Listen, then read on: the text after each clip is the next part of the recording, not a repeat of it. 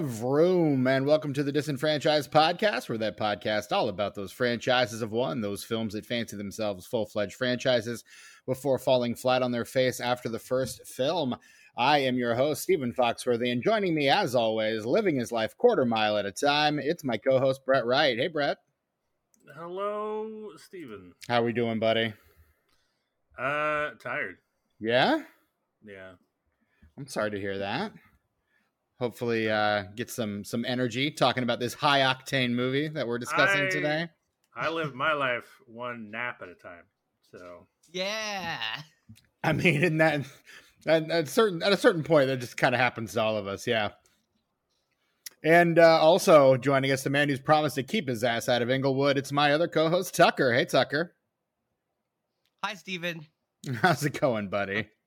It's going well. I've been busy as well, but I've had except for last night, I had the last couple days off, so I'm not as dead as I was last time. Well, that's good. When it had been 4 days and I had no sleep and had been working 24/7. Yeah, no, that's I feel not a right. sustainable living model, man. So No. hope you're able to, get you some work-life balance or something. Well, the season always starts out this way because I'm the guy that's always here. So until we figure out who can do what in the schedule, I just fill in everywhere for the first Fair couple. enough. It's jack of all trades, master of none. Emphasis on master of none. I can do a lot of stuff. I wear lots of hats and I do all those things pretty well, efficiently enough. But there's not one thing that I do outstandingly well. And I'm okay with that. I mean, so say we all. If you were going to be here, you had to be quiet. This cat. Anyway. Pets, man. What are you going to do? There's a 10th Fast and Furious movie in theaters this weekend. How have we gotten to this point? And so in anticipation of that, we are talking about the 2004 action parody Heir Apparent ? To this franchise. We're going to get into it. Torque. Joseph Kahn's Torque from 2004, starring Martin Henderson, Ice Cube, Monet Mazer, John Ashker. Actually, I'm not going to go off that list because that list is alphabetical. Adam Scott, Matt Schultz, Jay Hernandez, Will Yun Lee, Jamie Presley, Max Beasley, Christina Milian, Faison Love, Fredo Starr, Justina Machado.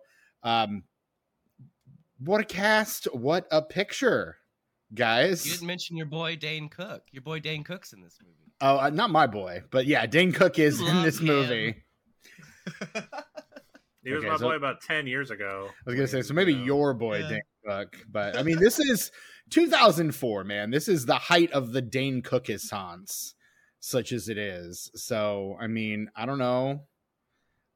People do like that Dane Cook, though. No. I don't particularly enjoy him, but I understand why people like him. And when he's used well, like I think he is in this film, I'm all for it. I mean, his first comedy album is legitimately funny, but after that, once he gets popular and becomes a little bit like Ryan Reynolds in terms of he's everywhere and everybody loves him, and would you please shut up about Dane Cook, please? So this is 2004.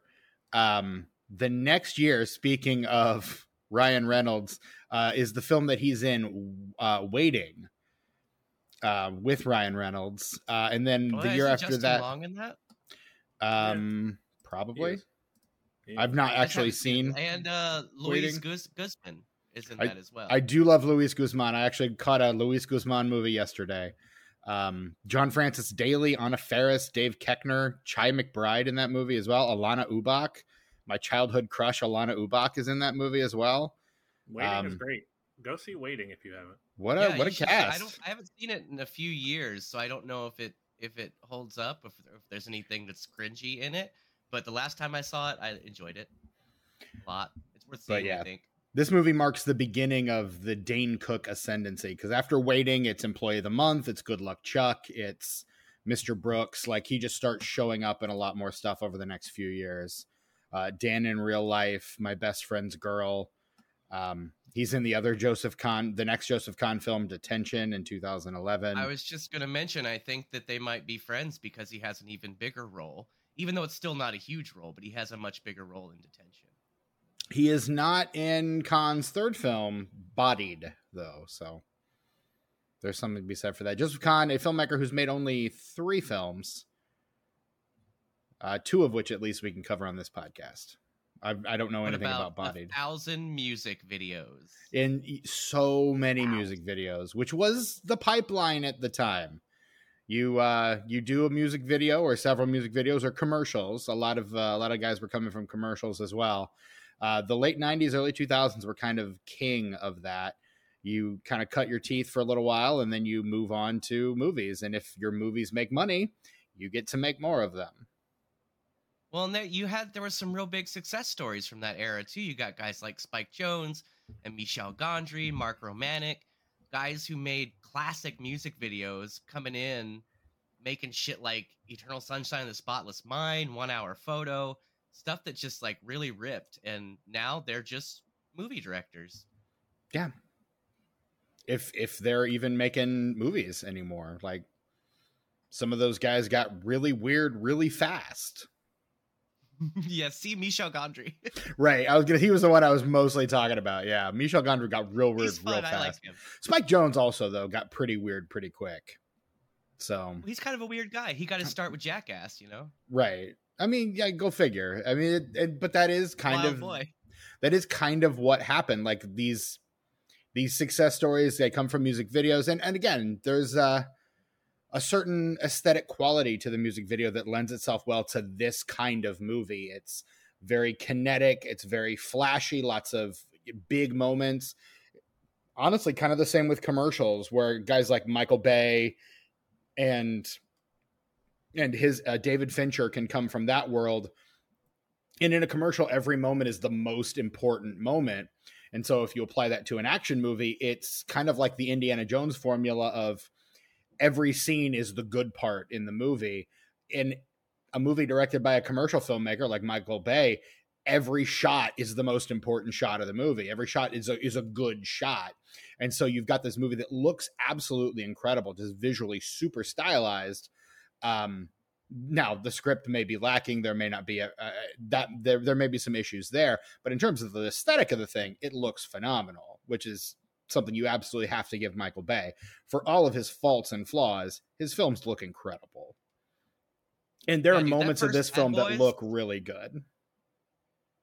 I prefer, like, I like some of the, let me start that all over. Like, he's one of the few people who is really good at using lots and lots of CGI very effectively, but his earlier work, stuff like the original Bad Boys, where it's all practical and those car chases are real, it's fucking phenomenal. Like, go back and watch the first Bad Boys. It's insane. Yeah. And the second one, for that matter, is even more insane, but I'm sure there's probably some CGI in that one. Probably. The second one's absolutely... The second one is incredible. Fucking bonkers. You've never seen Bad Boys 2? Have you guys seen the third one? I don't know if I saw the third one or not. Bad Boys for Life? I mentioned the third one, yeah. AKA really the highest grossing film of 2020? It's real good. It got released early enough that it was able to rake in a bunch of money before the pandemic hit. And then the pandemic hit and no more movies made money for the rest of the year. And Bad Boys for Life just kind of rode that wave to the end of the year. So did it eventually beat Sonic the Hedgehog? Because that's what Sonic the Hedgehog did that year. No, it did. Yeah, Bad Boys for Life was the highest grossing movie of 2020. Okay, because that was Sonic for most of the year, is what I'm saying. Like, I don't know when Bad Boys 3 came out, but I can look it up here on the numbers. AKA the website that I use all the time. Steven looks up stuff in real time. It's my favorite it's my favorite part of the show. That's the segment I like the best. It's really everybody's its own segment. Really, I mean, it's been its own segment. We just haven't really put too fine a point on it. Should I write like a little 5-second theme for it? So I mean, it would kind of help. It would Probably help kill time while I'm typing stuff, honestly. I mean, I just play it in the background while he's typing and searching it. I mean, it Yeah, made have, like, almost- $204 million domestic that year, Wonderful. which is really for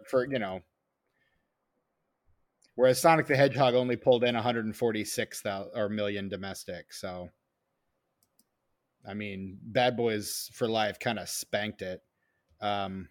Okay, let's not. You were right, Steven. Okay. You don't got to be a dick about it. I wasn't. I'm sorry. I was not trying to be a dick. I liked both of those movies, though Bad Boys for Life is one that I'll probably watch again, and I don't really think I need to see Sonic again, though I did enjoy it quite a bit. I still haven't seen Sonic 2. I fell asleep during that one because I was tired, not because it was boring, to be clear. I do like Ben Schwartz as Sonic. I think that is an incredible casting choice. Perfect casting, yeah. I think he does a very good job in that role. But that is not the movie that we're here to talk about. No, we're here to talk about 2004's Torque. Vroom, vroom, baby. Torque, torque, torque. So this is very obviously a very pointed homage to and parody of the Fast and Furious films. It comes out in between the second and third entries in that franchise.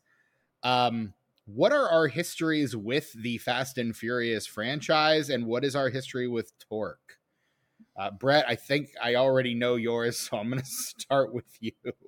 I've seen none of them except for Torque, and I don't really care to ever see Torque again, and I don't really care to see any of the Fast and the Furious movies. So that's what I think.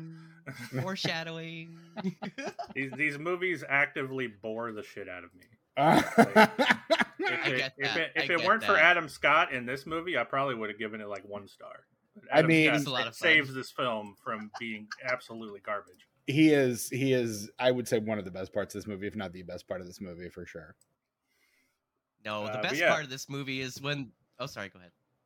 Oh, no, I was going to say, because I did read that this was definitely made, not as a parody, but like a shot at the Fast and the Furious movies. Like, it was definitely making fun of them, not parodying. Well, I guess parody isn't making fun. Parody is more of like, that's what Weird Al does. He's respectfully parodying things. I mean, and I would say Mel Brooks is a parody artist as well. Most of his most iconic works are mostly genre parodies, more so than specific film parodies. But because I just feel like the line that you opened with is a Dominic Toretto line, right, from Fast and the Furious, right? That they totally mock in this movie. Yeah, which is immediately followed by "That's the stupidest thing I've ever heard." It's the dumbest thing I've ever heard.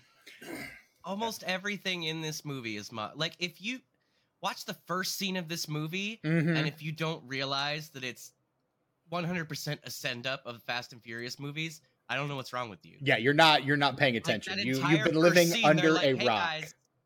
Hey guys, this is what we're doing. So either you're on board, or you should probably just turn it off right now. Mm-hmm. Yeah, I wanted to turn it off. I couldn't turn it off though. I had to watch the whole thing. I get that. I respect that, Brett. I respect it. Look, man, you stuck it out. You stuck it out through Fast Food or Food Fight. You stuck it out through this. You're doing the Lord's work, Brett. Oh, you're a genius. Let's combine the two genres. Call it fast food. Fast food. Yeah. There we go. Sequel to Food Fight, Fast Food. Fast food. Oh God, and it's all the fast food mascots. Oh. Yep. Except they can't get the licensing rights to actually make any of them characters, so they have to do it all as, they have to do like a bunch of made up ones, just like Food Fight. You'd have like Donald McRonald. Well, no, you actually have Ronald McDonald as a character, but he doesn't have any like character arc or anything. He just kind of like walks by in the background of a couple shots. He's in the background, yeah. Yeah. Kind of like all of the characters and all of the mascots that they use in Food Fight. They're just like, oh, there's Punchy, the Hawaiian Punch guy, just dancing in the background. Or, oh gosh, Mr. Peanuts at this party too. That's exactly the kind of energy we're going into with Food Fight.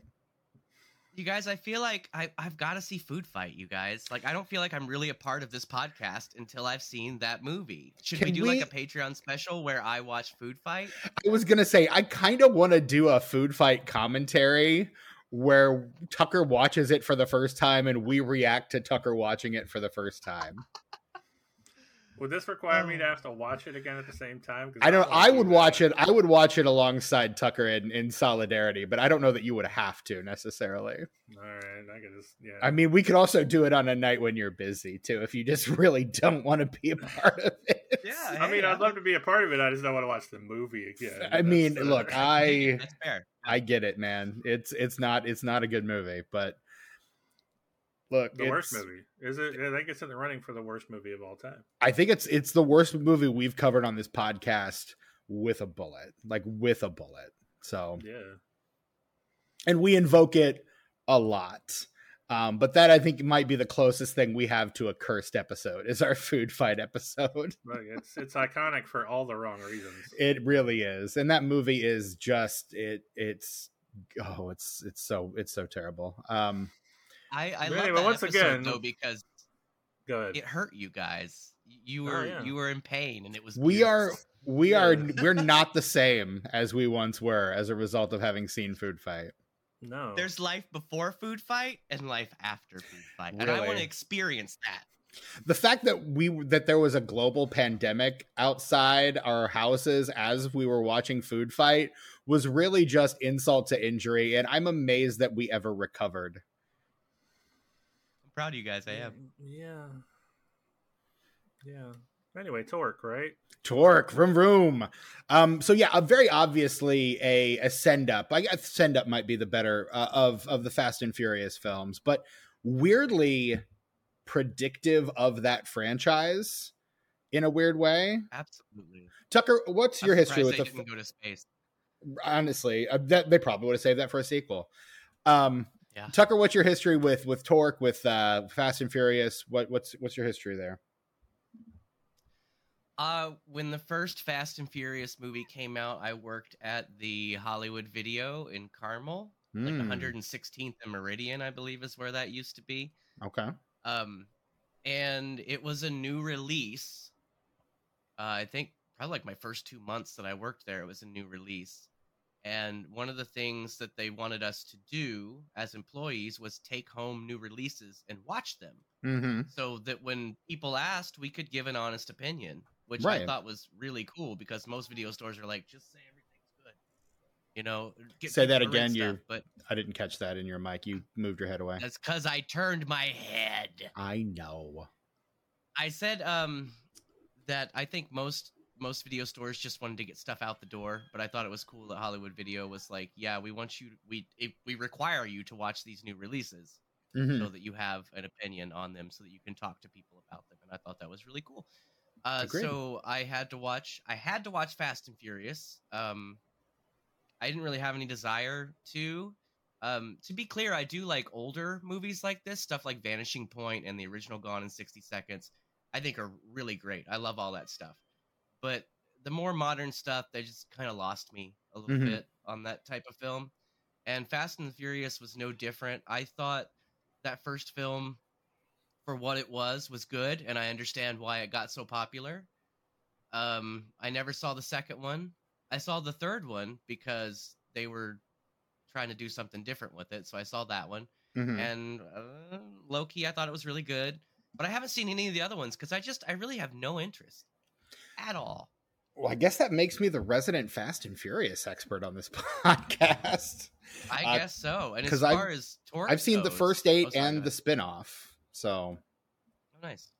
go ahead. As far as Torque goes, I know I've seen that cover before. I've seen the cover art before, Mhm. but I was never really aware of the film until I became a fan of Detention. And I went and looked at Joseph Kahn's filmography, and I was like, oh, I know that cover. I guess that movie's called Torque. And then But I you- just watched it yesterday. I was going to say, but you hadn't seen it before you had to watch it for this show. No. And actually, I had no interest in it before, but being so impressed with Detention, it was on my list of things to watch. So I crossed that off yesterday. Thanks, Disenfranchised. Yeah, thanks, guys. But no, I had never heard of Torque until sometime last year, the year before, when one of my mutuals on Twitter discovered it, or maybe not discovered it, but was just like praising it openly and repeatedly. And I was like, I don't know what this is. And so I looked into it a little bit. I was like, that looks very silly. And then I realized, oh, everyone in this movie signed a 3-picture deal. They were expecting to make multiples of this. What? Well, we can absolutely cover this on the podcast. Well, one of the things that was so the making of this film was a little tumultuous because the studio wanted a ripoff of Fast and Furious with motorcycles. That's what they wanted. Which is insane because Fast and Furious is Point Break with cars. So exactly. It's a ripoff of a ripoff. Yeah. Yes. But then Joseph Kahn was like, no. Let's make a parody. And those are his words. BT dubs. Look it up. Let's make a parody of Fast and Furious. And so from the beginning, bumping heads. Right. Bumping heads. Because you got the studio wanting to take this thing very seriously, hoping to milk some franchise dollars out of it. And then you've got a director who's trying to make a statement, trying to make, in his words, a dumb movie for smart people. And on that front, I would say he's largely successful because this is a very dumb movie. But it's fun. Like, I had fun with this movie. I can't say I didn't enjoy it. Like, it's got a lot of dumb action. It's got an incredible cast, a better cast than this movie deserves. They even go so far, like, this movie has the same producer as the first Fast and Furious movie and the same villain. The actor who plays Vince in the first Fast and Furious movie plays the villain Henry James in this movie. Like, they're very clearly kind of winking to the audience, like, you know exactly what we're doing here, and we're going to make it as obvious as we possibly can. I think it's great that everybody in this movie, I think, knew what movie they were into because everybody overdoes it. Just like over embellishes everything. Every actor is completely clear on what movie they are in, which is wonderful. Again, which is something we said about Josie and the Pussycats last week. Everyone involved in that movie knew exactly what movie they were making. Their performances were pitched to that. And I feel like this movie is doing the same thing. Matt Henderson, the lead, is doing his best, or Martin Henderson, sorry, is doing his very best Paul Walker, like, just, stoic, bland white guy in the middle of something bigger than himself kind of thing. And I mean, he's the worst part of this movie, but he still does okay. Like, he's still doing all right. And then you've got, just the rest of the cast is running circles around him at any given moment. Ice Cube, Monet Mazer, William Ice Lee. Cube, scowling, as he was known to do in those days. He was casted to scowl. Yeah. And cast very well to scout. But look, I mean, Ice Cube is not is a man who has some serious acting credits to his name, even in 2004. Like, this, he hadn't done, like, the ride-alongs yet or anything, but he had already done Friday. He had already done Three Kings. He had already done Anaconda. He had already done Boys in the Hood, Higher Learning. Like, he had already done a significant amount of films up to this point, actually fairly good ones. And so he's also in Ghosts of Mars, future episode of this podcast, Ghosts of Mars. Oh, John Carpenter. And Barbershop. Ghost of Mars. Right. Yeah. Lest we forget. We try not to say that before it because it's so horrible. That's some late phase Carpenter. So your mileage may vary on that one in particular, but it's the movie that made him, like, finally retire, right? Well, The Ward is the last movie he ever did, but he took a big old step back, I think, after, if I'm not mistaken, a pretty big step back after Ghosts of Mars. Let's do a John Carpenter sidebar, because tangents are fun. Saw The Ward. Have you guys seen The Ward? I've seen every Carpenter. And The Ward is kind of a bummer for him to go out on, honestly. Yeah. You look at the Ward and Yeah. you're like, I mean, I get what he's trying to do here, but what is he trying to do here? It Well, that's how I kind of works in that's that how I- space. that's how I felt about Ghosts of Mars. Like, there's so much in that could have been good. But The I don't rumor know was that it was intended it to was. be the third Snake Plissken movie. It was supposed to be Escape from Mars, but Carpenter has more or less debunked that. I think that would make a much more interesting movie if Agreed. his character Desolation Williams was actually just Kurt Russell's Snake Plissken. I think that would make for a much more fun movie. And you get Kurt Russell's input and you could probably make a better film. But that was his last film before The Ward, and there's 9 years between Ghosts of Mars and The Ward, and he's just not done anything since. So I think he's well and truly retired. He's basically just doing music, smoking weed, and playing video games now. And honestly, good for him. Good for him. Living the life. Gotta know when to bail, you know? You got to know when to hold him and know when to fold him. But I mean, Ice Cube, he's a good actor. I actually will stand for Ice Cube as an actor. And I kind of love what he's doing here. He's not given a lot to do, but he does it well. He knows exactly what he's supposed to do, and he does it, and it's mostly scowl. Yeah. And yell "fuck the police," which, you know, the entire audience cheered when he said that. He pointed was at the screen and went, from the underground. He said the happened. thing straight out of Compton. Yeah. My favorite Ice Cube moment is when they're the big chase, which is like the whole last 2/3 of the movie. They're chasing Ford like across wherever to wherever from Motorcycle Town, which is where they all live, I guess. Where is that? This is Motorcycle Town, Motorcycle Village. Yeah. Yes. But they're chasing him, and he's got his whole like what do they call that when you have a bunch of cars together? Not a caravan, convoy. Yes, his whole convoy, and they're like, "Where are we going?" And he's like, "I don't know. Give me the map." And he's just looking at the map and he's not steering his motorcycle. He's just looking at the map. There is so much. There's the scene where they're driving the NASCAR for some reason out of the back of the truck. Yeah. And he like turns to like make out with Monet Mazer at one point. Martin Henderson does.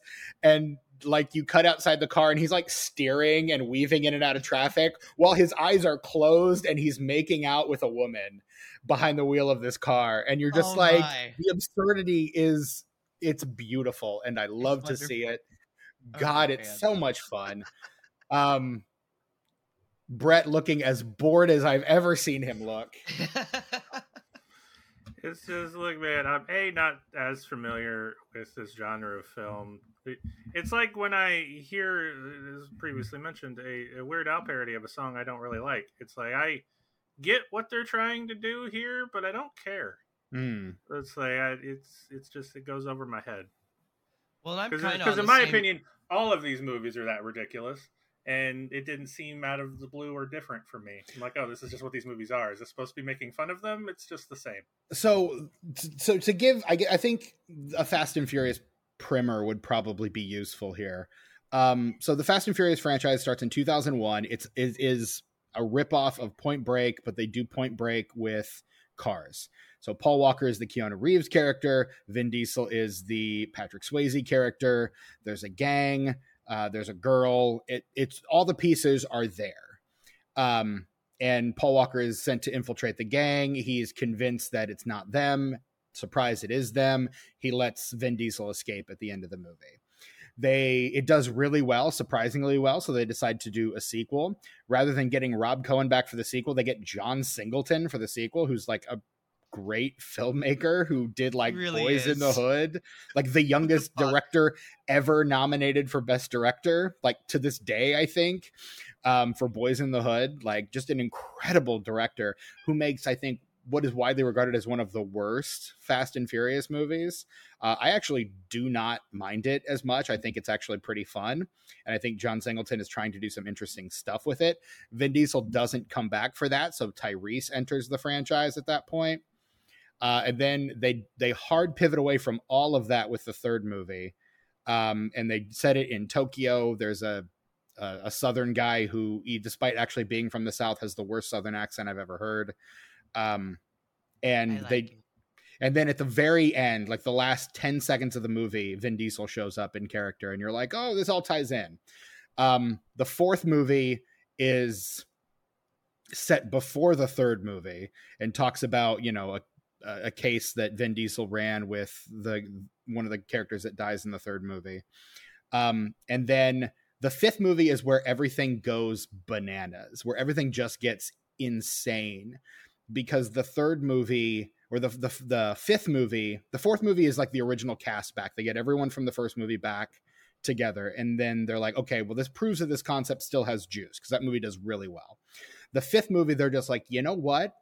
Let's just make this a heist movie with cars and bring in literally every character from every movie that we've done so far. And so they do. They start bringing in people from all over the franchise. And at that point, the franchise just goes full absurdity.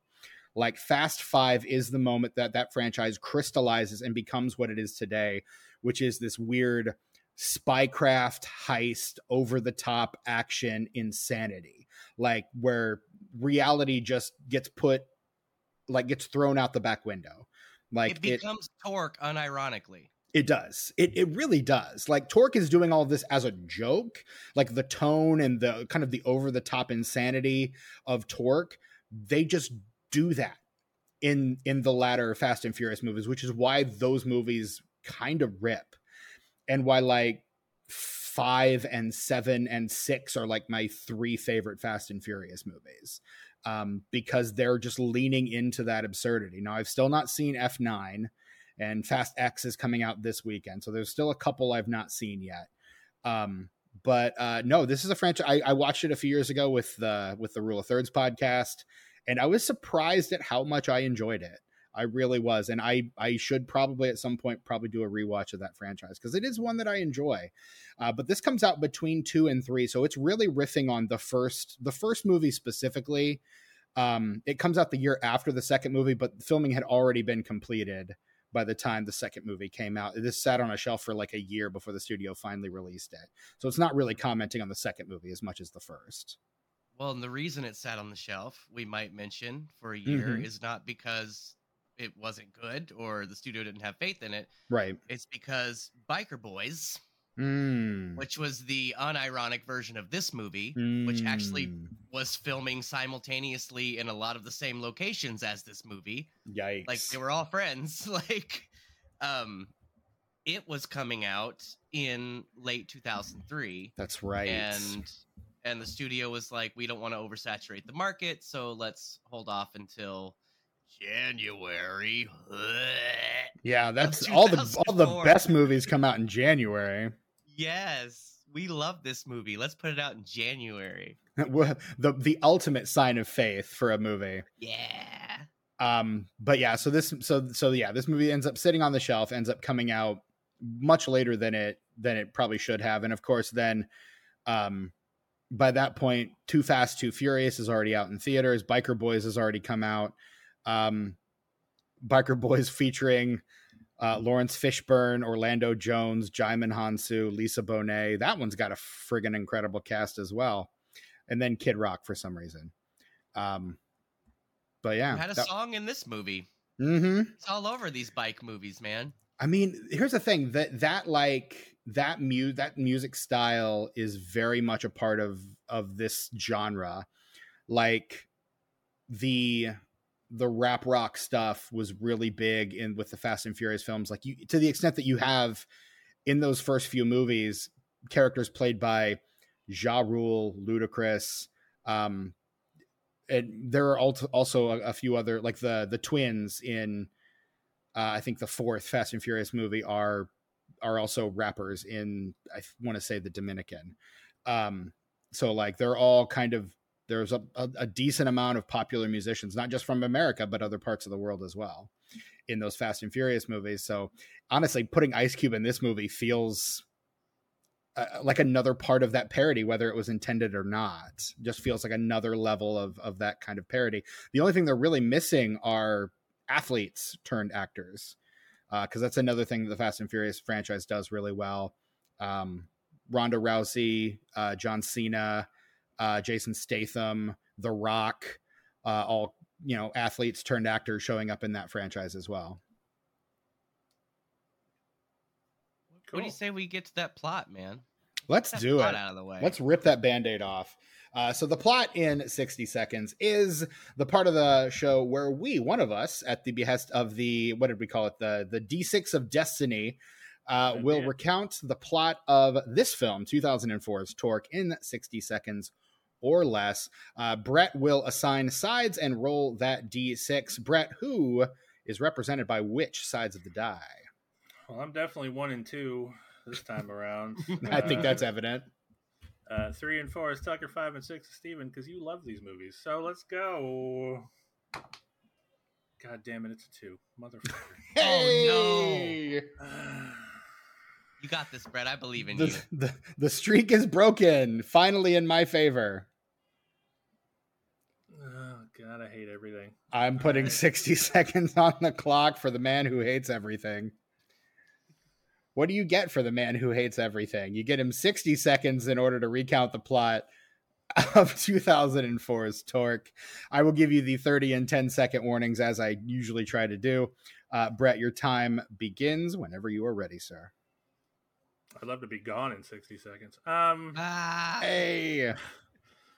All right. So, the main guy ran away from his girlfriend to hide drugs that he found from the Hellions. I remember their name. The bad biker gang.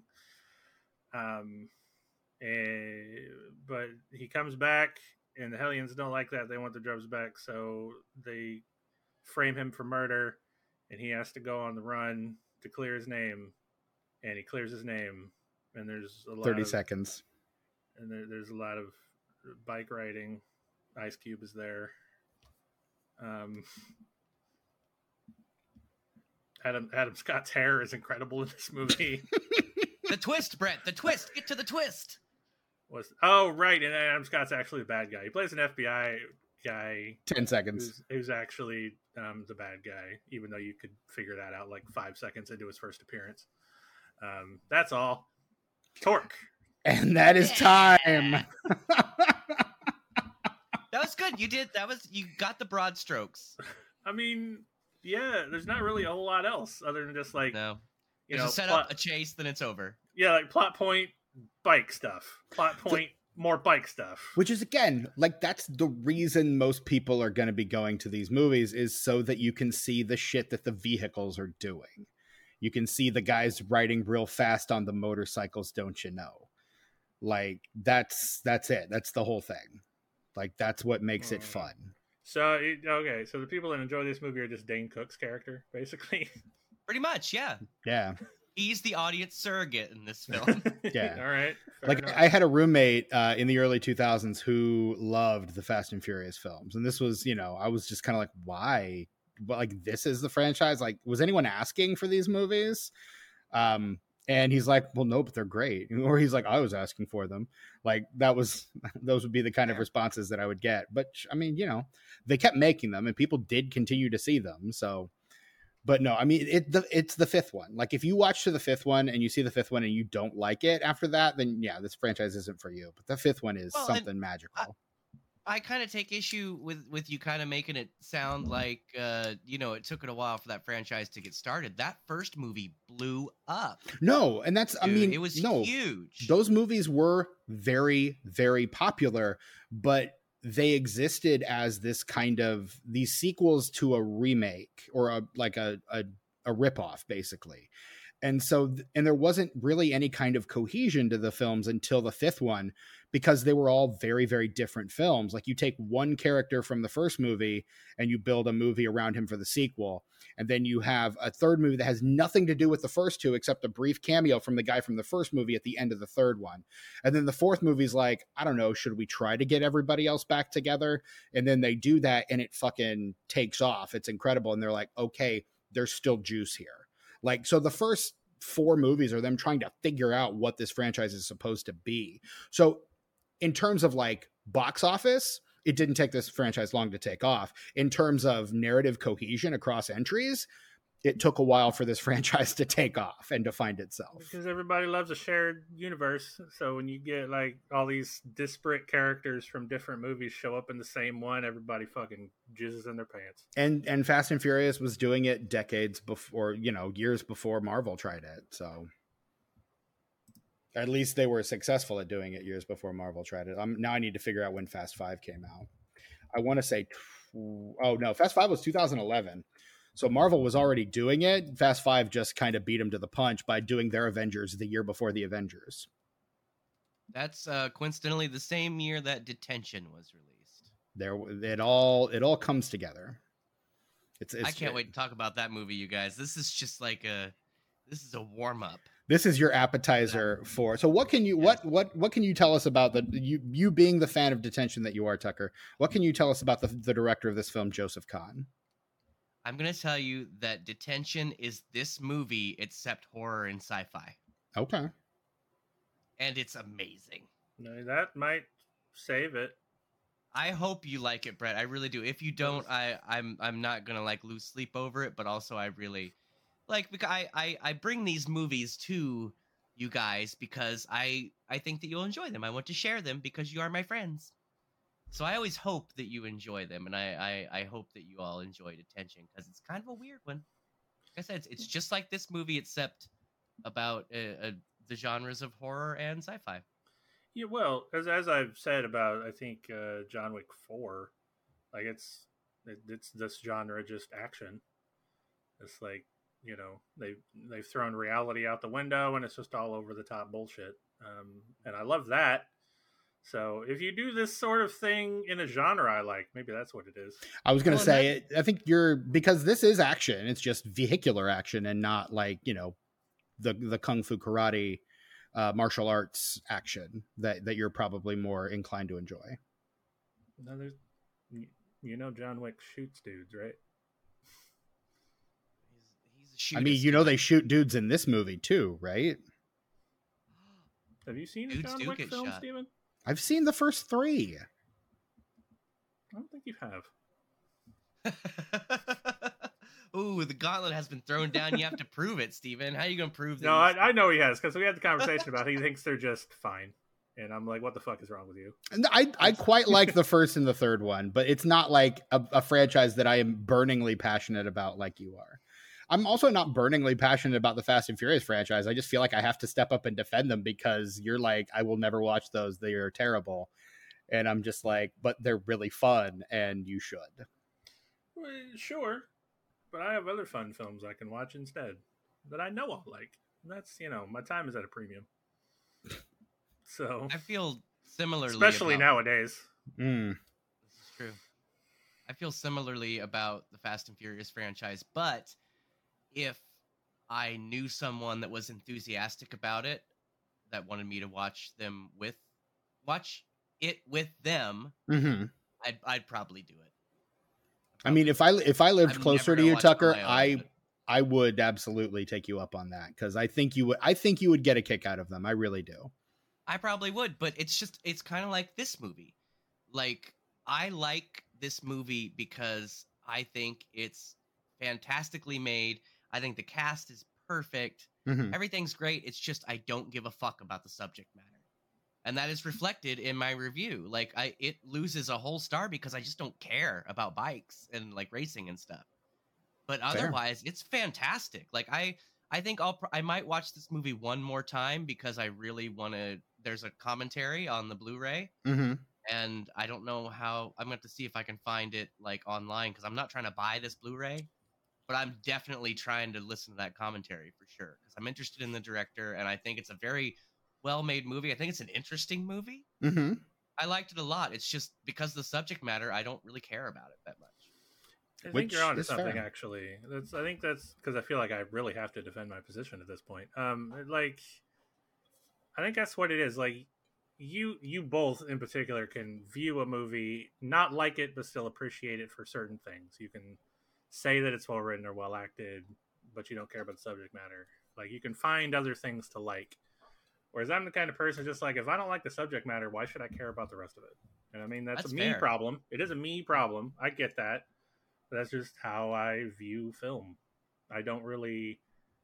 I mean, I'm on record as saying I don't really give a shit about cinema, like quote unquote. This is true. Cinema, or as but- Vin Diesel Who would gives a shit say, about movies. the movies. What they say in Yeah. Scream 6 at the beginning? He's like, "Fuck movies," or like, "Who gives Yeah. a shit about movies?" Who gives a fuck about movies? Yeah. Yeah. But in the movies, who gives a fuck about movies? To which But I I'm love- like, but- fuck you. But I love the movies, and The I just don't. movies. There's a difference. I love movies. I don't give a shit about cinema. So There you go. Uncle Marty That's is a valid weeping take. right now. Crying. yeah, He's like, That's "No, such- Brett, why?" Why? I noticed the two Martin Scorsese movies that we've covered, both on the main feed and behind the Patreon paywall. You were absent. You were suspiciously absent for both. not suspiciously. I had legitimate reasons. Thank you very much. Legitimate Was I reasons happy I had being, li- I don't care about cinema. Well, look, I had other shit. Did I'm I? busting your chops, man. I'm just God busting damn your it! Leave me chops. alone. Let me be a plebe about it, okay? I'm gonna get a ton of emails. Stop bullying Brett on mic. Okay, I'll wait till I'm off mic to bully Brett. Yeah. I don't bully Brett, at least not You will. intentionally. No, Brett's No, gonna this start is- crying. I'm so abused. Not in public. I would never. I would never. I fell Um, down some stairs. Yeah. Onto a curling iron. Oh, this took an uncomfortable turn. Anyway, torque. Good times. Torque. Say it. It's fun. Yeah, torque. I don't know. I torque.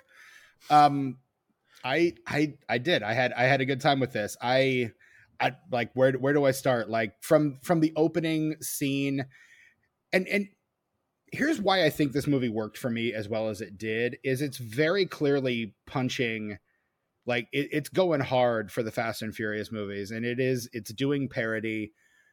And I think on some level there's an admiration for those movies here. While maybe I think the lashing out is less at the actual film itself and more at kind of the car bros that latched onto it. Like the people who heard Vin Diesel say, "I live my life a quarter mile at a time," and just decided that was going to be their life mantra as well. And to be fair, that is the stupidest thing I've ever heard. It's up To there. be fair. It's up there. But like I think it's more punching out at that group more than anything else. But it also, in addition to clearly making fun of and riffing on the Fast and Furious film, the original Fast and Furious film, it also does the car action the car and motorcycle action really, really well. Like the action scenes are really very incredibly done.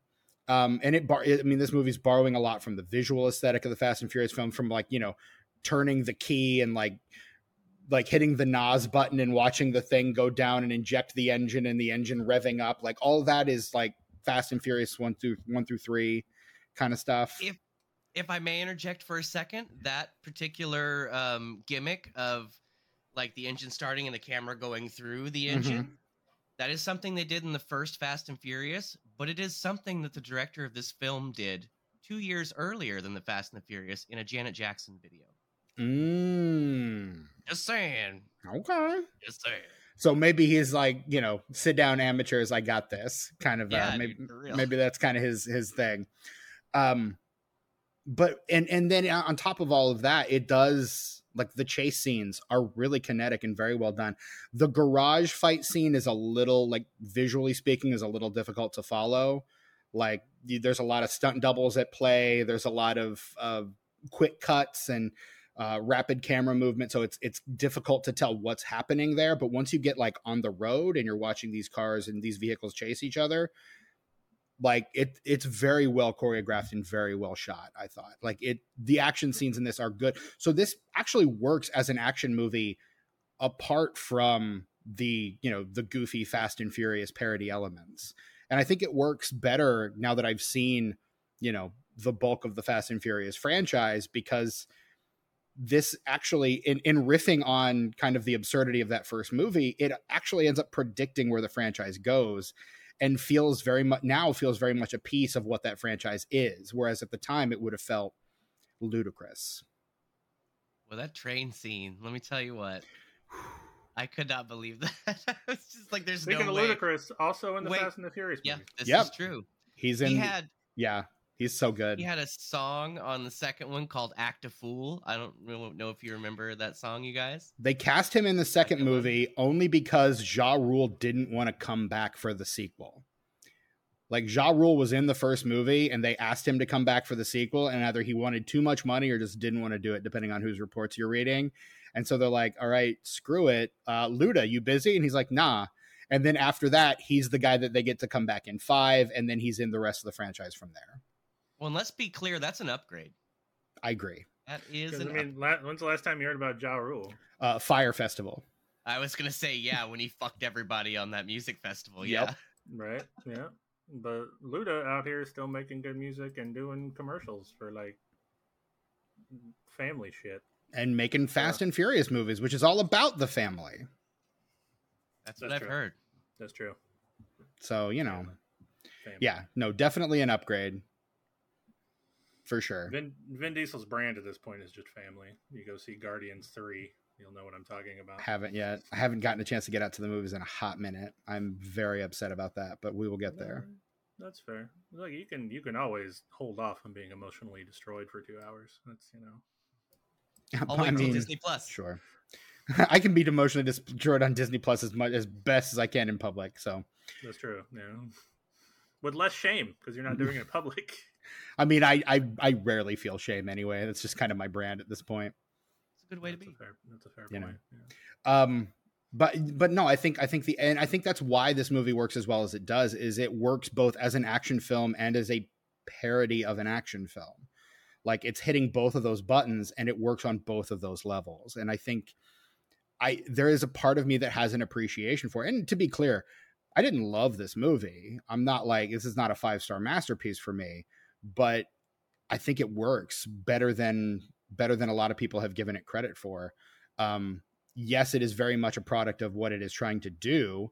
But in addition to that, it works on its own terms as well. So I don't know. I have to give it some props for that. I agree with that assessment. Yeah. I suppose I agree. I can't really disagree with anything you said. Sure. Fair enough. Let's take a look at some of the cast on this thing. I'm trying to figure out what I know Monet Mazer from. I was trying to do that the entire movie because I'm like, I know I've seen this lady before, but I don't know from what. Gosh, I'm looking through right She's now. in the Anna Faris comedy The House Bunny, a movie I've not seen. Yeah, I have not seen any of the stuff that she's in. Yeah, I don't think I've seen any of this. Except for Blow, but I don't remember her in Blow. I've seen it. It's been so long since I've seen Blow that I can't even comment. She's been in a future episode of this podcast, The Mod Squad. And Mystery Men. I don't remember her in Mystery Men either. Oh, she's the reporter at the end of Mystery Men. She's the one that gives them their name. That where I think she could just be in a movie for a few seconds and I'd still recognize her in Torque. Right. She has a very unique look. Yeah, and I mean, that's basically the function she performs in Mystery Men. She's just the reporter who's like, we'll always owe a debt of gratitude to these mystery men. And then the Sphinx is like, I got it. We're the super squad. Which is just, John you know. Doe guy. And how does he get to be John Doe? You can't be John Doe. You shouldn't be allowed to be John Doe. He is, though. He's John Doe. No, I want to call him right now and be like, you're fucking shit up, man. Because, like, if something happens to him where he doesn't have his ID and like somebody finds his body, they're going to be like, this is John Doe. And they're right, but they don't know how right they are. It's like almost like Crying Wolf, but it's your name. Seems like an incredible premise for a film, Tucker. You should write this. Right. No, you should write it, Brett. You're the guy who writes things. I'm just the idea man. I'm becoming more of the idea man as the years progress. Yeah, I I too am also an idea man. I'm trying to figure out if Monet Mazer and Debbie Mazer are related, and I don't know that they are.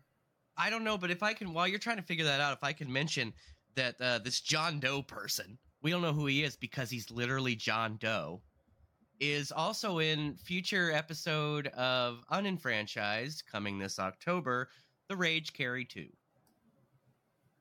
Yeah, wow, you're putting that out in the world. Mm-hmm. It's happening.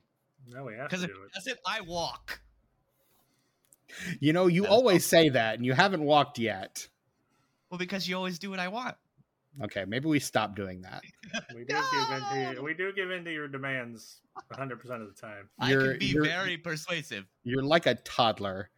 You just throw a little bitch fit whenever you don't get your way. Just a little tiny one. Debbie Mazer and Monet Mazer are not related because their last names are spelled completely differently because I'm an idiot. I'm sure there were tons of people yelling at me in their cars or other places about that already. So apologies for that. I fall on my sword in, I don't know, in shame. Something interesting about this cast is that Jamie Presley and the dude that played Sonny, they both also starred together in My Name is Earl a couple years later. That's right. Yeah. Crabman. Yeah. Paris Hilton tried out for that role that Jamie Presley plays in this movie. That's funny. That her whole role is just so silly. She barely says anything, and she's just there to be menacing. She's there to fight the girl at the end, really. And also the girl fight. That girl fight, I think, was probably the best fight, like fist fight or like physical fight in the whole movie. That was amazing. Mm-hmm. Like, it looked good, and it was so just creatively choreographed. I've never seen anything like that before. Yeah. Yes, was it absurd? Absolutely. Was it ridiculous? Sure. Was it stupid? All the way. But goddamn, it was entertaining. This also feels very much like it feels like it's got a lot in common with the Transformers films as well, just in terms of like the car chases, the car action. When did the first of those come out? Because I feel like it was right around this same time. Oh gosh, like 2003, maybe? I want to say 2007. No, this is presaging a lot of the Transformers stuff. Wow. That franchise got very big very quickly. I guess. Geez, there's like 100 of those, and it's only been around for less than 20 years. And Michael Bay's directed all of them, except for like Bumblebee and this new one coming out later this year. Now it's like monkeys and stuff that turn into what, other monkeys? Yeah, we're doing the Beast Wars thing. What do they turn into? Beast Wars. Animals. They're animals, and they turn into robots. Automobile, robotic animals now. Yeah. The original Beast Wars was set way back in prehistoric times, and when the Autobots arrived on the Earth, they scanned the life forms around them, and that's what they decided to transform into, was animals. Yeah, that's all that was there. Cool.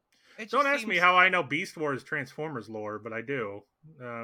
It just seems a little silly to have an animal and then to transform into an anthropomorphic robot. There's Whereas, like, when it's a car or something. Look, it's really fucking cool when you're like 10.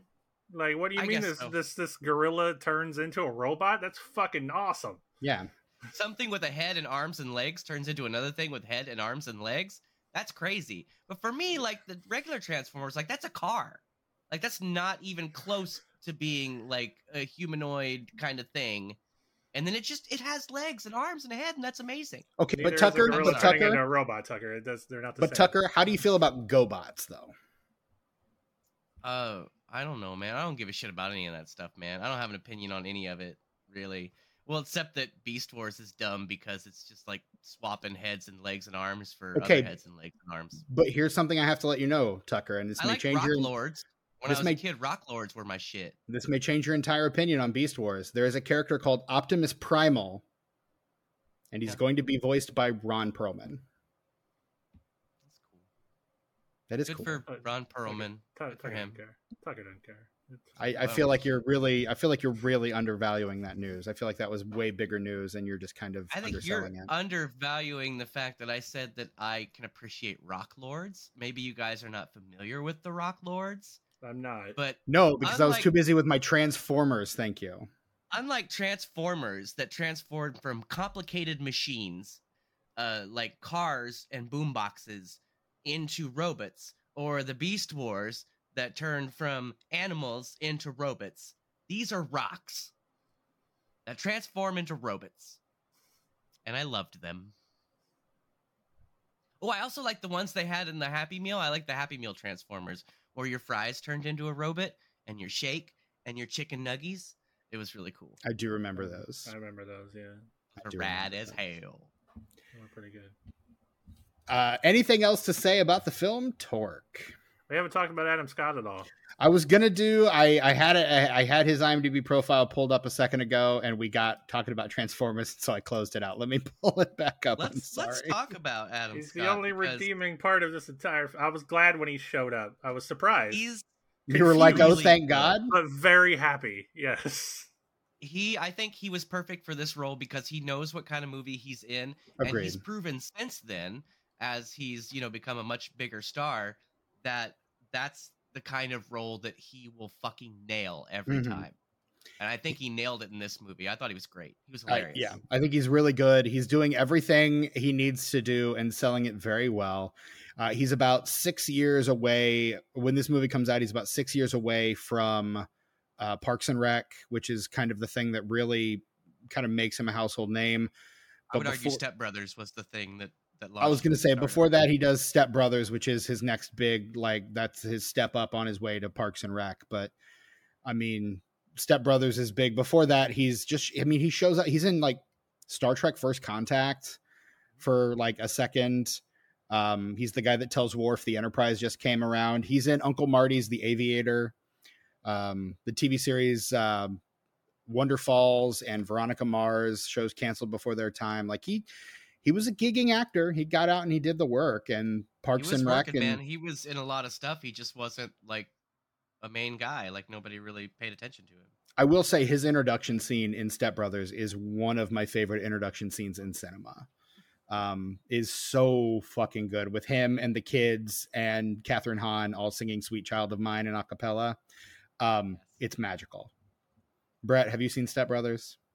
It's been a very long time. You need to go watch the "Sweet Child of Mine" scene from Step Brothers on YouTube, like as soon as we're done with this recording, because it is delightful. He kind of You got makes it. that movie for me because even though I love Will Ferrell and John C. Reilly. fucking John C. Reilly, I love them individually. Well, Will Ferrell's kind of fallen off for me, but there are times when I've Same. loved Will Ferrell, and together I think they're great.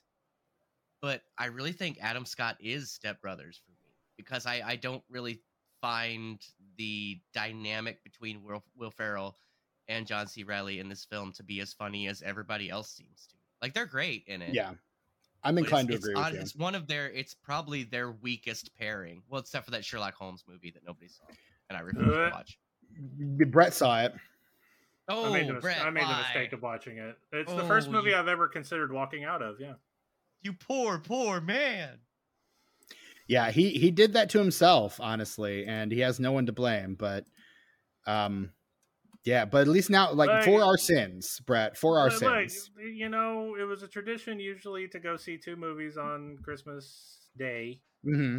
because all the family stuff was done on Christmas Eve. So tradition was to go see two movies on Christmas Day. Okay. And it was the only other one that was halfway interested in. So mistakes were made.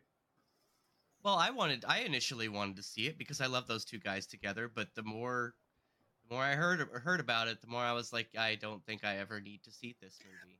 I just have an issue with the constant need to cast American actors as Sherlock Holmes. Like, there are enough British actors. We can cast one of them as Sherlock Holmes one time. Like, do we really need Robert Downey Jr. and Will Ferrell to be playing this character? I don't think we do.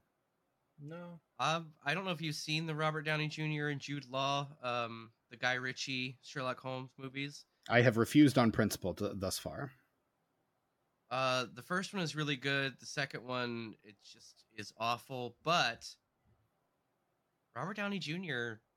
is convincing. His accent is convincing. I understand the principle of your argument. It probably should be a British person. I think Jude Law would have made I was going to say, why are we casting Robert Downey Jr. when Jude Law is right here? Literally right here. He's the other guy in the movie. Like, I don't get it. Iron Man. Because Iron Man, that's why. Remember when he was like, he left the MCU and is like, all right, I finally get to do stuff for myself. And then he did Doolittle and then nothing. Well, yeah. Future episode of this podcast, Doolittle. No, don't make me watch it, Steven. No! Okay, now I'm definitely going to make you watch it. I can't believe you've done this. Being a host of this podcast means you're going to have to watch some shitty movies, Tucker. That's kind of the point, Tucker. To be clear, I never asked to be a host of this podcast. But you accepted when we asked you. You didn't even have to think about it. No. I believe, actually, I said I'm too busy, but I'll think about it. And turns out I am too busy, but here I am still for some reason. It's me. I'm here. Hi, it's you. You're the problem. It's you. You can leave at any time. Don't give him an out, Brett. I can't believe you said this, Brett. Now don't give him an out. No, he's here forever. That was the contract. He signed it in blood under a blood red moon. It's binding. It is legally and mystically binding, Brett. Look, Tugger, what would we do without you? We wouldn't release regular episodes. Correct. That's for sure. Yeah. Correct. We would be and our Patreon would be significantly more lacking than it is currently. So it would be like in the cartoons when they open their wallet and the fly comes out. Mm-hmm. That would be the Patreon. Mm-hmm. Pretty much. Yep. So I take because you're the one constantly going, hey, should we probably get some Patreon content out this month? And we're like, oh yeah, we have that thing, don't we? We should. I'm like, hey, are we recording an episode of the main feed this week, you guys, or we're just not going to talk about that? We probably shouldn't announce. I don't know. And Brett and I look up with bloodshot eyes and look at our phones and go, okay. We probably should talk about not caring about the Patreon on the main feed. That's probably not a good idea. No, but here's the thing about the Patreon. So for all of that, we do try to, and Tucker we're a lot better about it now than we have been. And Tucker's made sure of that. And Tucker also, as a patron, as one of our first patrons, wants to make sure that not only is there content there, but that there's a significant amount of content so that it's worth your dollars. And I think we've reached that point, honestly. I was talking to a friend of the podcast who's also a patron not that long ago, who said that he's actually glad to pay the $5 a month because he feels like what we're putting out is worth that fee. So, well, and on the other hand, like I agree with that, and I like the fact that we have a lot of content there, and I'm always championing trying to get more on there. But at the end of the day, the Patreon is to support this show, right? So if we don't get stuff out, sorry, we're trying. But the Patreon, when you go to the Patreon, all the stuff that we put on there, that's a bonus. The Patreon it's to support this show that we're doing right now. That's free.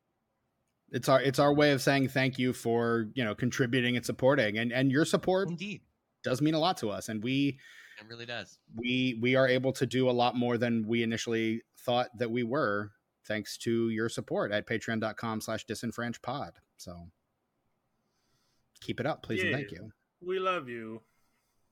Yeah. You sound like Borat when you said that, Brett. You are my wife. Well, Steven went there. King of the castle. Ooh, okay. I have a chair. So Torque is released on January 16th, 2004. Again, just a proven dumping ground for the movies that Hollywood just has the most faith in, just the absolute most faith whatsoever in. Like, gosh, you know we love it when we're putting that shit out. It opens at number 4 to about $9 million. What a What a great what a great return on investment there. In number one, opening this week, a little movie called Along Came Polly. A really great undersung Philip Seymour Hoffman comedic performance in that movie. I'm sure it is. Number two, out for 6 weeks and still maintaining at second, is Big Fish, which I think is opened wide the week before, which is why it's the Tim Burton one with Ewan McGregor. Tim Burton, Big Fish. Yeah. It was very Tim Burton-y without being very Tim Burton-y. If that makes any sense. It's got the Tim Burton touches without just being full on, without the full on Tim Burton tilt. And we'll make you cry. And it'll jerk some tears out of you for sure. No, maybe that's not worded that way. No, I'm okay with it. Jerking something, Steven. I mean, there's some who would say that movie's pretty jerking. In third place, down from 1 the week before and out for 5 weeks, having already made over $300 million at the box office, on its way to make, I'm sure, a considerably larger amount, in contention to winning its Best Picture Oscar, is The Lord of the Rings, The Return of the King. In third place there. In fourth place, of course, it's Torque. And in fifth place, Cheaper by the Dozen. What if Steve Martin and Bonnie Hunt had a shit ton of kids? That's Cheaper by the Dozen. Hey, that's a remake. It is. Also, they think they made a sequel to that, like a they theatrical did. sequel, not and there like was direct also video with different actors. There was also the Dennis Quaid, Rene Russo movie that came out right around the same time called Yours, Mine, and Ours. So there was a whole lot. What if two, celebrities had a shit ton of kids? That was kind of a motif there around that time as well. Mm-hmm. You could put them next to each other and be like, I don't know which is which if they cover the title. Rounding out the top 10, you've got Cold Mountain in 6th place. Something's Gotta Give in 7th. Boy, does it. My Baby's Daddy in 8th. Calendar Girls 9. And in 10th place, a movie I saw in theaters, The Last Samurai. Well, that's the Tom Cruise one. That's that Tom Cruise with Ken, the movie that introduced me to Ken Watanabe. And my dad likes that movie. Forever be grateful to that movie for that. Doesn't hold up super well. A lot of, very much a white savior kind of movie, but very problematic film, yes. Yeah, but at the time I really enjoyed it. And again, it did introduce me to Ken Watanabe, and he fucking made me cry in that movie. So there you go. That's your boy. You love that guy. I do love that guy. Torque makes about, what is it, 9.9, so just shy of $10 million its opening weekend. And then goes on to make a grand total of $21.2 million in the domestic box office. It makes another 25 internationally for a worldwide gross of $46 million. Not a great multiplier, which means that those multi-picture deals that the cast signed ended up being worthless because nope, we're not doing that anymore. So that's a no. The tomatometer score on this one is a 22%. The critics' consensus, silly and noisy. Torque is stylish fun for the MTV crowd. Now, if you look at the fresh ratings on Rotten Tomato, those are all people who fucking get this movie. And the rest are people who are like, oh, it's loud and stupid. Yeah. Which is also fair. Yeah, I mean, look, it is. I'm just saying that's not necessarily a bad thing. Yeah. The Metascore is a 44 based on mixed or average reviews from 29 critics, and the Letterboxd score is a 2.2. Brett, out of 5 stars, how are you ranking 2004's Torque? Can't believe I'm above the average at 2.5. 2.5. Tucker, what about you? I give it a 3. As do I. It's a 3 for me as well. It's goofy, silly, fun. I enjoyed it. I don't know that I feel the need to go back to it, but I can appreciate what it's doing and appreciate why it's doing it. And I think we're better for having covered Torque on this podcast. I wish that it had more of a following because I think there are people who have not seen this movie because they think it's a certain thing. Mm-hmm. There are people who would enjoy it if they found out what it actually is. Right. I think it's a damn shame because like we said at the beginning, the studio just wanted a straight ripoff. Yeah. And that's how they marketed it as well. They did not market this as a silly, silly fun boy movie as it is. They marketed it as straightforward action, very serious, and they shot themselves in the fucking foot. Right. And honestly, if you like the aesthetics of the first couple Fast and Furious movies and the goofiness, the kind of goofy, over the top, frenetic energy of the latter Fast and Furious movies, give Torque a shot, because I think it's kind of the best of both worlds. It kind of meets that franchise right in the middle.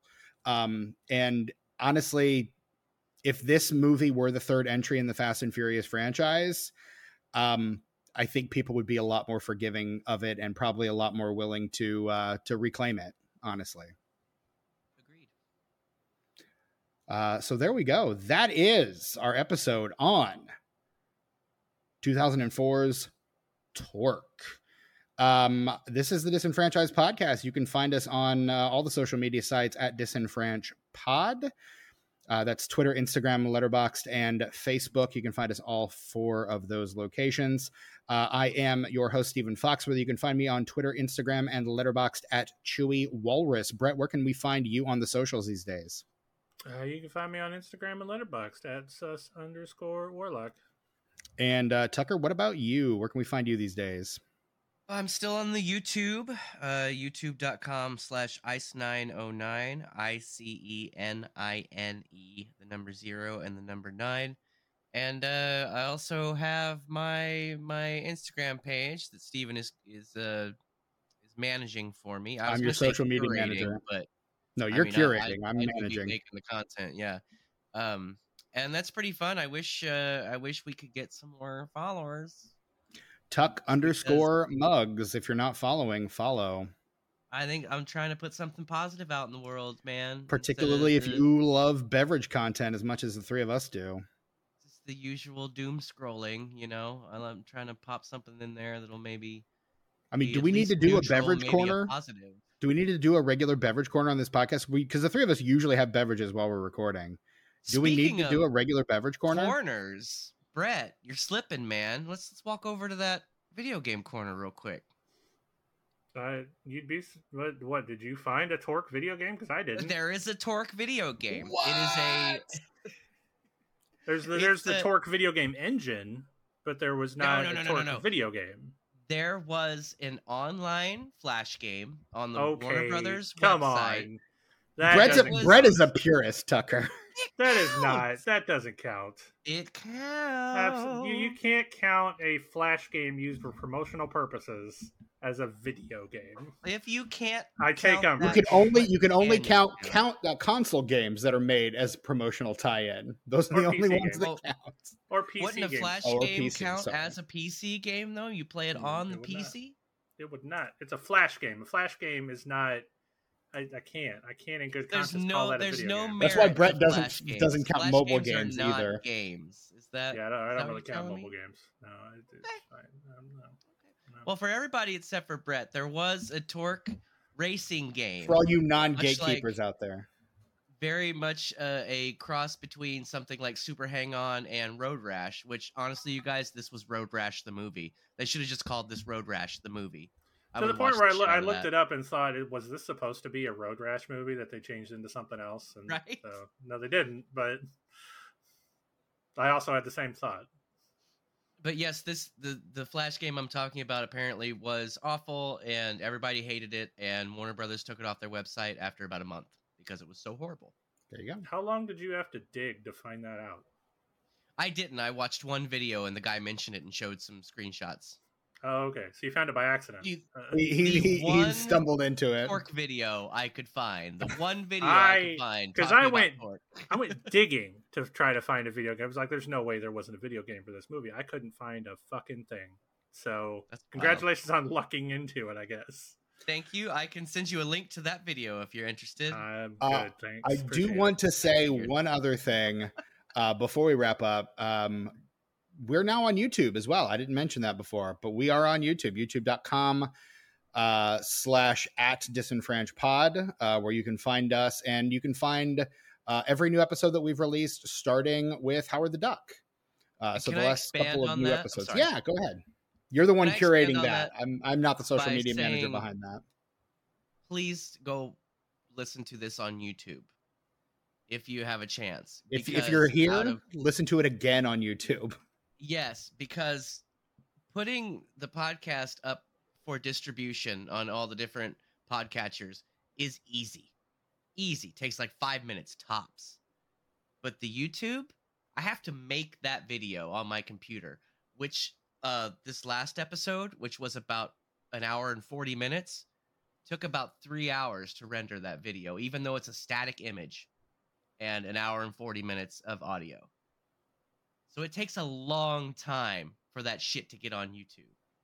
So watch it on YouTube, you guys. Man, because one if wonders you if don't, I the feel cost like I'm benefit wasting my analysis time. is weighing in our favor here. Right? I can't believe how long it took. It was ridiculous. That's a while. But yeah, so make sure to check us out there. And, you know, if Tucker can get, you know, a lot more free time, then maybe we can start getting some back episodes up there, but I wouldn't hold your breath on that. But yeah, so we're all over the place. Find us, engage with us, say hi to us on social media. Sometimes we say hi back. But yeah, we are glad that you are our friends. You can hit us up on Patreon, patreon.com/disenfranchpod. We got a lot of good stuff behind that paywall, as we mentioned earlier. And you can also email us, disenfranchpod@gmail.com. Let us know how we're doing, any suggestions, or just to say hi. We do love to hear from you guys. And who knows, you might hear your letter read here on this podcast at some future time. Also, make sure that you are giving us ratings and reviews over on Apple Podcasts, Spotify, wherever you get your podcasts. Those go a long, long, long way to helping people find us, engage with us, and hear the good things that we have to say, and the bad things we have to say too. All the things, good and bad. But allows people to engage with us on those levels. So we appreciate you. We appreciate all you do. And if you're still here listening to this screed, thank you. And that's all we got. So that's our episode on Torque. Until next week, I'm your host, Stephen Foxworthy, from my co-hosts, Brett Wright and Tucker. Until next time, you guys keep your asses out of Inglewood. Vroom, vroom, vroom. Vroom, vroom.